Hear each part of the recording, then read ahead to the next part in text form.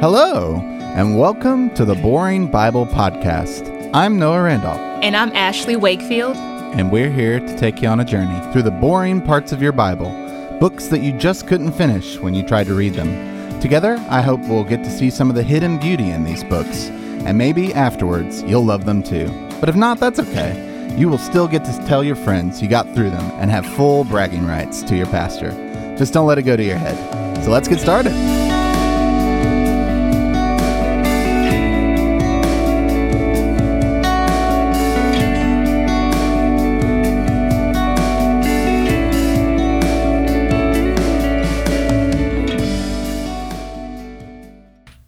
Welcome back to another episode of the Boring Bible Podcast. I'm Noah Randolph, teaching pastor here at Wayfarers Christian Church.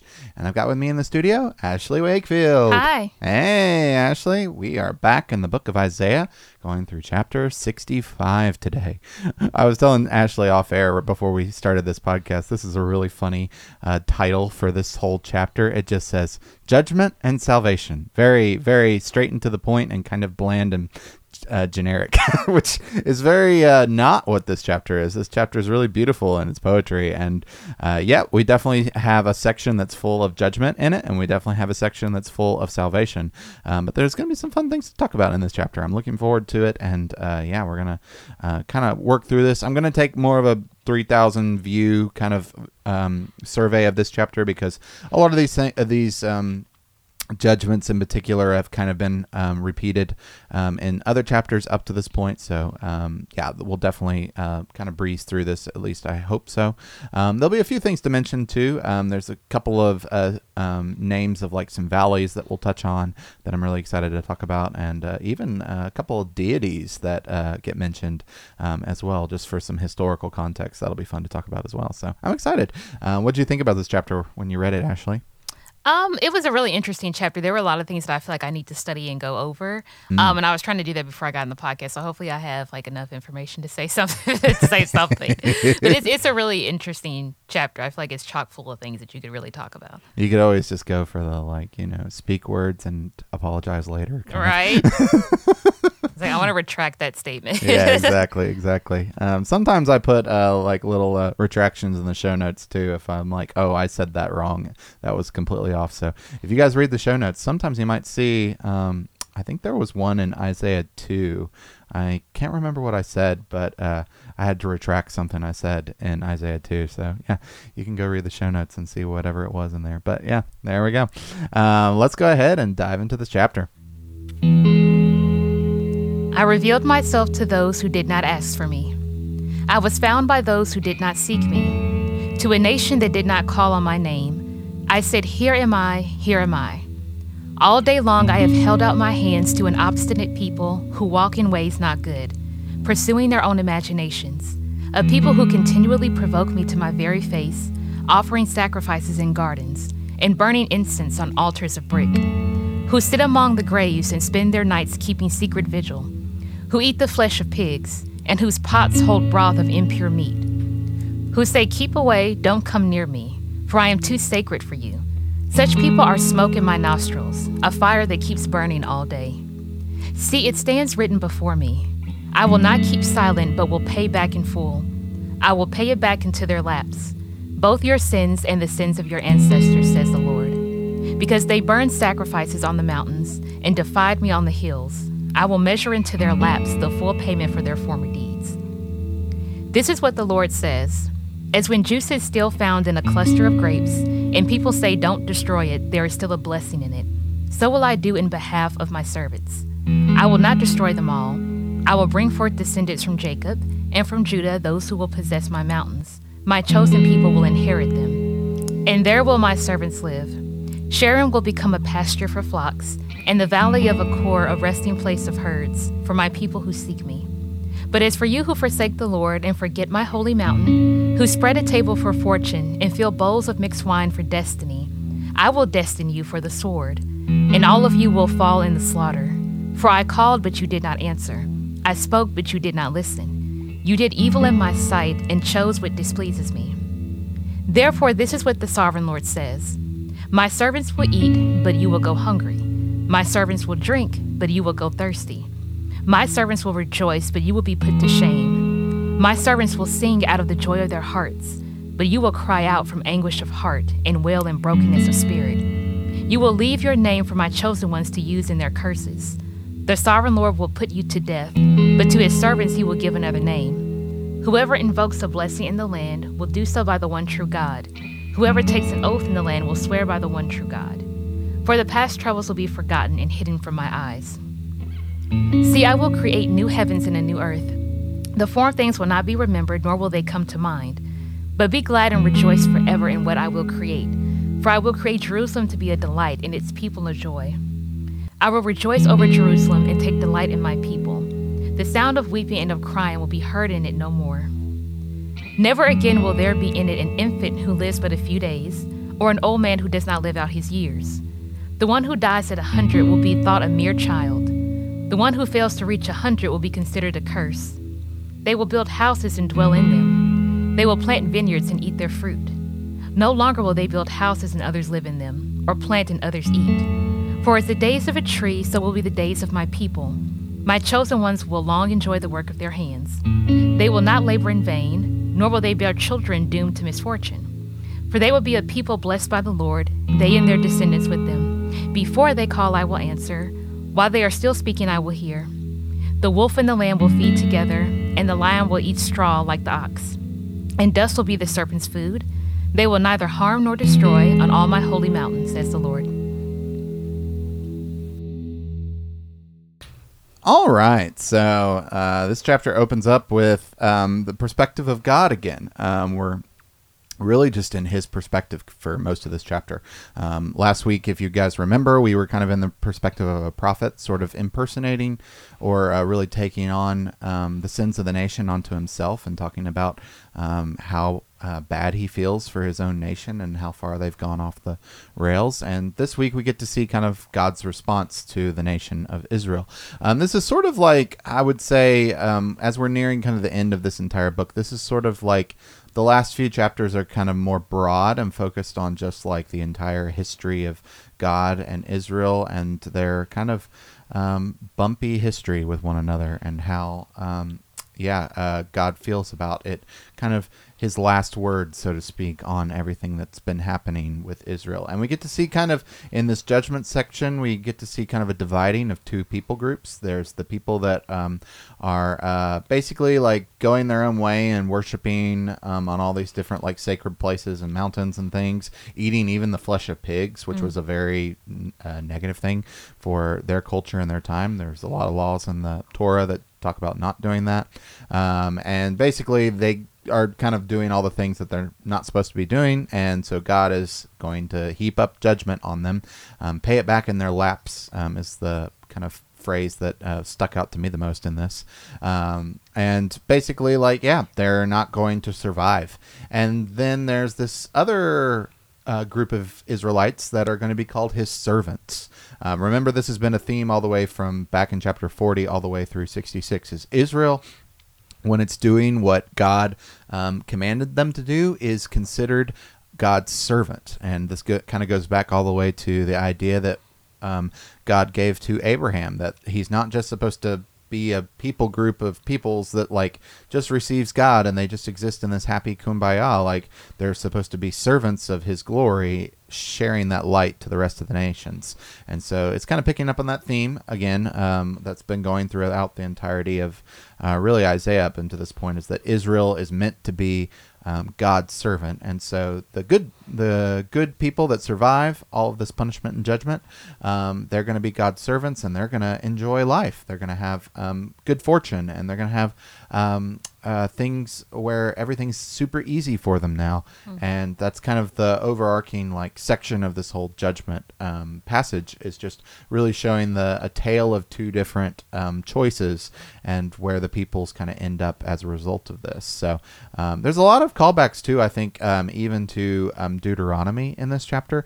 For those of you that haven't read Deuteronomy, there's a section at the very end of the book that basically lists out what all is going to happen to the people of Israel if they follow through with his covenant that he's given them, and what all's going to happen to them if they don't follow through with his covenant. There's like the blessing and the cursing that comes like towards the end of Deuteronomy, isn't Yes, it? yes. It's a whole section that's basically the blessing and curses. And you'll notice that blessing and curses actually pop up quite a bit in this chapter. And I do think that this is kind of hearkening back to Deuteronomy, sort of as a reminder to like nothing is new in this whole situation that's going on. Like, you can go back and read Deuteronomy and you can kind of read that exactly what happened ended up happening in the curses section. I will point out that in Deuteronomy, Moses goes so far in that whole curse section to say, I know you're actually not going to follow God. Right, I remember that. And so like he kind of prophetically like sees into the future and is like, y'all are actually going to choose one of these two, and I know which one it's going to be. And so, yeah, it's very much hearkening to that. Even like the idea of a cluster of grapes in verse 8 is hearkening to the moment where the 12 spies go into the land of Canaan and they find a cluster of grapes and bring it back. And it's what sparks the whole rebellion that ends up with the whole people group dying out in the wilderness because they decide to mutiny against Moses and Joshua. And even the first verse kind of reminds me of Deuteronomy, because I was looking up to see if this was in Deuteronomy that I was thinking of, and it was. I think it was Deuteronomy 7:7, where Moses is telling the people, well, God did not choose you because you were the greatest in number, but because he loved you and wanted to put his affection on you. So it was like the idea that you see God reaching out to these people even though they're not reaching out to him. And it's kind of like the same thing that God is choosing people. Like he was choosing them even though they were not chasing after him. Deuteronomy is very explicit that like they aren't chosen because they're good people. Yeah, very much so. They're chosen because God wanted to work with a people that was pretty bad and show how powerful he is. And that's a big theme of Deuteronomy as well. Yeah, and I think that's kind of like how God does it now. I don't think that most of us would consider ourselves like good, like essentially on our own. I think that we can all admit that there are some bad things about us, but then really? God. I think I'm pretty good, you know. Well, just bad character, maybe like a few bad character traits, like nothing that makes you like a terrible person per se, but just something that doesn't make you all the way I'm good. Joking. But like, I just like the idea that God is not afraid to work with people who are difficult. Like, I really like that about God, that I think it's a really easy thing to work with people who just like, oh, they just do what they're told to do. And they just, you know, they're these wonderful, perfect people. And God's like, no, I'm perfectly fine working with people who are not wonderful and perfect.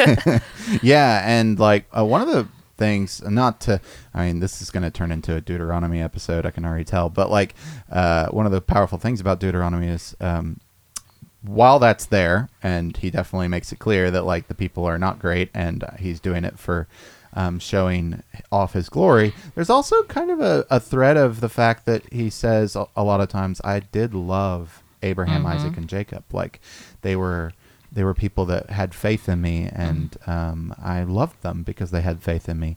And we see that in Hebrews 11. The writer in Hebrews 11 kind of remembers all the different past people that all followed after God, and he shows how they all had faith in different stories throughout the entirety of the Old Testament.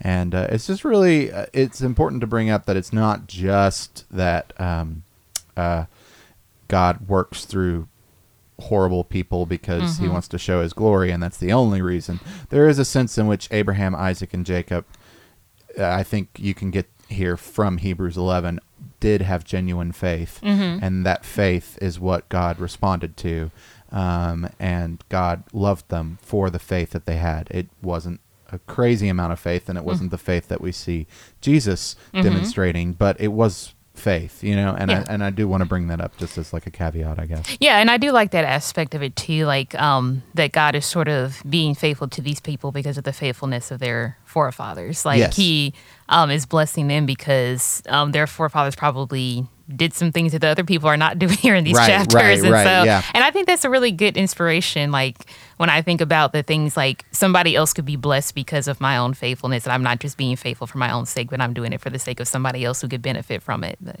yeah, I think about that sometimes with family and like the idea that like if I ever had kids, like me following after God and having faith in God might be good for them. Yeah, Like, I think about that too. yeah, just like how like if you're trusting in God and like you have a good relationship with God and a good relationship with other people around you, as I think are the greatest commandment and the second greatest commandment that Jesus says, if you do those well, like I do think that like ultimately God favors you, and that favor sort of makes its way down the generations, even if your children don't end up being as maybe as as good as like or as faith filled as you were, you know. At least that's something I think about sometimes. I don't know why, you know, like I said, No, I I don't do have that. kids, I think but that too, and I don't have children yet, but it's just something that I think it's good to be mindful about, that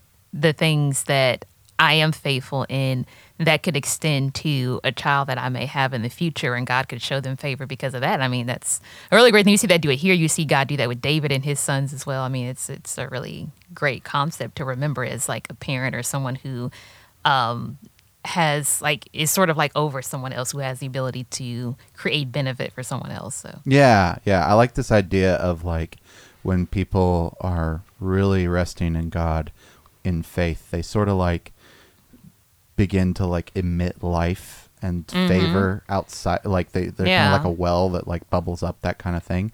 And like the idea I've had recently is that like they kind of walk around and like sort of like give life to people, and I think that carries on generation after generation. And it's just sort of like actually how we see Jesus sort of being in the New Testament, where he just sort of walks around and starts touching people, and in that case like they're literally healed. But like, you know, I think in some ways we kind of carry that on, so to speak, in the way that we do things as well. Just kind of it's not as theatrical or dramatic, but it definitely I think still happens. You just have to pay attention to it. all right. But yeah, anyway, I will say that for a good portion of this, it's mainly judgment for them not following through with all of their different things that they were supposed to be doing. Go read Deuteronomy. I would highly suggest this. I did bring up in verse 10, it mentions Sharon in the Valley of Achor. This I looked up on a map. Sharon is kind of up in the northern left-hand portion of the land of Israel. It's on the western side of Israel, on the western side of the Jordan River, I should say. And it's up in the north where Zebulun and Naphtali and Issachar kind of are located.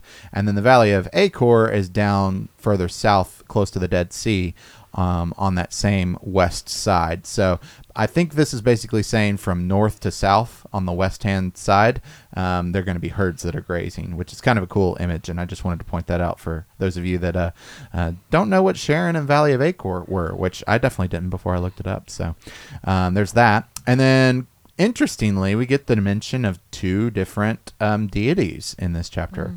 We have fortune and destiny is what our translation goes with for their names, but their actual names in their context would have been God, which is kind of weird to say God in English, because that is itself a title that we give to deities. But it would have been God, spelled Gad, and then it would have been Many, which is the god of fate. So the god of fortune, and then the god of fate or destiny. And I like how basically like the point of bringing up these two deities is that they're looking to sort of dice rolling and destiny, like fortune and fate, to kind of decide how things will pan out, instead of looking to God to figure out. And so what he does in this is really funny. He's like, I'll go ahead and give and destine you for the sword, and all of you will fall in slaughter. Is like, okay, the very thing that you're relying on, I will make the thing that is going to basically enslave you to the sword. And that's a theme that comes up a lot in God's judgment, is that the very thing that people are relying on becomes their downfall. And God uses that a lot. And I just wanted to bring those up as interesting remarks. Some people think that these are Babylonian deities. Other people think that they're more like what's the word? Arabian, I think is the word. Yeah, Arabian, I think is the way you say that. Arabic. But yeah, either way, there's a big a lot of debate about who they actually were in their culture and context. But I wanted Are you saying that they were Arabian gods? Yeah, Arabian gods. Okay. Yeah, in that kind of culture and time period. But yeah, we have what's interesting is really it's just judgment for all of them in verses 1 through 12, and then from 13 through 16, this is where we kind of get into that back and forth of the servants being the people that are going to survive, and the others that are doing all this nasty stuff up above are going to go hungry, basically, and die. And so sort of dividing. I think Jesus might be pulling on this a little bit with his wheat and the tares parable in the New Testament. That's something that I'd be curious about. Then in verse 17, we didn't talk about the invoke and blessing. I think we were going to. Oh, yeah. Because Okay, we okay. had a conversation about this before the podcast got started, because I was Yes. curious about that phrasing of invoking a blessing, and we found out something interesting about the Hebrew phrasing of that. Yeah, so basically at the very end, it ends with kind of a promise to the people that are still left over that they are going to invoke blessings in the land, and will do so by the one true God, and they'll take oaths in the land. They'll swear by the one true God, and their past troubles will be forgotten and hidden from their eyes. It's a really beautiful image of just like what it's going to look like for those left over that have been following God. And Ashley, you asked the question, what does invoking a blessing kind of mean in this context? Yeah. Like, what's going on with that? I think a lot of this is kind of related back to like the ideas of Deuteronomy and how like there were blessings spoken over all of the people for their following. So I definitely think it's kind of hearkening to that. But I also think it's hearkening to the fact that in their culture, the firstborn son would get a blessing that was given to him from whatever patriarch leader. And you can kind of see this through Genesis as Abraham gives a blessing to Isaac. Isaac gives a blessing to Jacob. Jacob gives a blessing kind of oddly to everyone. It's kind of a weird thing where it's sort of like ends up like being more like more equal. I think kind of maybe to undo some of the hardships that he caused with the brothers and Joseph and things like that. He does end up like specially singling out Judah as like a special kind of candidate because Reuben and Simeon and Levi all kind of did some bad things that made them not qualify for the blessing. So it does end up in some sense going to Judah. But you can kind of trace it in Genesis how this blessing gets passed on from generation to generation.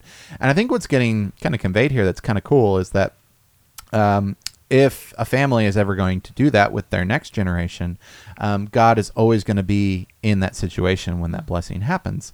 And I was telling Ashley, I was like, I think this is the best way to say this for y'all today is sort of like the idea of God always being there at your wedding day. When like you get married, like there's this sense in which you're pronouncing oaths to be with one another for the rest of your life. And the idea is that like when you make that oath, God is kind of there sort of as a priest of sorts, you know, looking on and uniting the two of you in a really special way. And I think that that's kind of what's being talked about here is this idea of God kind of being around and really making holy any blessing that's being offered to one another, any oath that's being taken, really just being involved in the people's lives, even in the small ways of giving a blessing to someone else, I think is kind of what's going on here. But I also think you can take this as just like there are a lot of prayers of blessing in the book of Psalm. And so I think you can take that as well as like whenever we pray a blessing on another person, as a pastoral leader, this is something that I try and do is like pray a blessing over the congregation when we like leave. Something I'm trying to be more regular about at Wayfarers, but when I do that, I think part of that is that God's kind of in that and with that and is making that true for all of the people that go out from our space after we finish up a worship service. So I think all of those reasons, that's a long list of reasons, but yeah, I think all of those kind of are playing into that, and hopefully that answers your question, Ashley. Yes. So yeah, working kind of through the last portion fairly quickly. And I feel like this portion, I feel like if the first portion had a lot of Deuteronomy stuff, I feel like this one definitely has a lot of Revelation stuff in it. Yeah, there's a lot of revelation in this. A lot of trees get mentioned in Revelation. There's the tree of life gets brought back up. The new heavens and the new earth is a theme of Revelation in and of itself. We see a lot of Jerusalem gets brought back up again as the city where everyone's going to go and live in, which is also in Revelation. Interesting, in verse 20, it sort of reverts back to Genesis a little bit, and the idea of old people like living longer than 100 years and like kind of reverting back to like 1,000 years of life maybe, and like, you know, just all the different things that are implied. This is definitely poetry though, because like what's interesting about this, I was thinking about this as we were reading it, is it says the one who dies at 100 will be thought a mere child, so it kind of implies that like death is still around in the new heavens and the new earth, which as a Christian, like that definitely does not get transferred to Revelation. In Revelation, death is thrown into the lake of fire at the very end of it. So there won't be anyone that dies at 100 in the new heavens and the new earth. So that is definitely something you can point to in this verse, at least, is like sort of something that they hadn't quite figured out yet. But yeah, it's definitely really cool just to see their hope in this period, and where it is at this point when they don't even have a concept really of resurrection yet, right, and what that's going to mean. So yeah, I think it's really powerful to kind of read this whole section. For as the days of a tree will be the days of my people is a really powerful image of how humans sort of have this like relationship with trees that kind of spans the entirety of Scripture. We've talked about that before on the podcast. You'll see Isaiah bring up trees a lot and always reference trees as humans and humans as trees. They'll not labor in vain. Their children won't be doomed to misfortune. I thought it was very kind and dear that in verse 20 it talks about how infants will never live but a few days, but infants will always like live. And it's kind of this idea that if you're someone out there that's ever like had the misfortune to go through a miscarriage, like that's a verse for you. I think it's just very kind and tender. I especially like the verse that says, before they call, I will answer. While they are still speaking, I will hear. Because I feel like I've had moments even like that now where I've been thinking about something in my head, maybe something I was worried about, and then God will intervene in the midst of me having a conversation with myself, and he'll just be like, okay, this is what I have to say about this. And I'm like, oh, okay, I wasn't, it was just sort of like, God was like, okay, I know you needed to hear this, so this is what I'm going to tell you about this. And I'm like, it's just really comforting to know that God already knows what you're concerned about before you bring it to his attention, and then he's already counseling you before you even bring it to him. So it's like, yeah, great. That's sweet. That's really awesome. And then we kind of end with this image of a wolf and a lamb feeding together, like animals no longer wanting to hurt one another. The lion will eat straw with the ox. And then I love this last line just because this is kind of like a gotcha kind of line where it's like, dust will be the serpent's food, kind of hearkening back to Genesis 3 about on your belly shall you crawl and dust shall you eat for all of the things you've tried to harm humans with. So it's kind of a final point of death to the serpent. And they will neither harm nor destroy on all my holy mountains, says the Lord. So war's gone away, and it's really cool just to see, like, that's the future hope, is like all of the things that cause us so much grief in our world today. And if you think about it in their context, this is even more severe because, like, war was kind of the name of the game for them, even more so. Like, I was thinking about this, like, not to belittle the Ukraine-Russia situation, but, like, it really hit everyone hard when we learned what was going on in that. And, like, the reason I think it hit us so hard is because, like, we just haven't really dealt with war in quite a bit. And so, like, that wouldn't have hit quite as hard, I feel like, to this people group, because like it was just part of life. You raided people every spring, and like, it's just part of how you lived your life was war.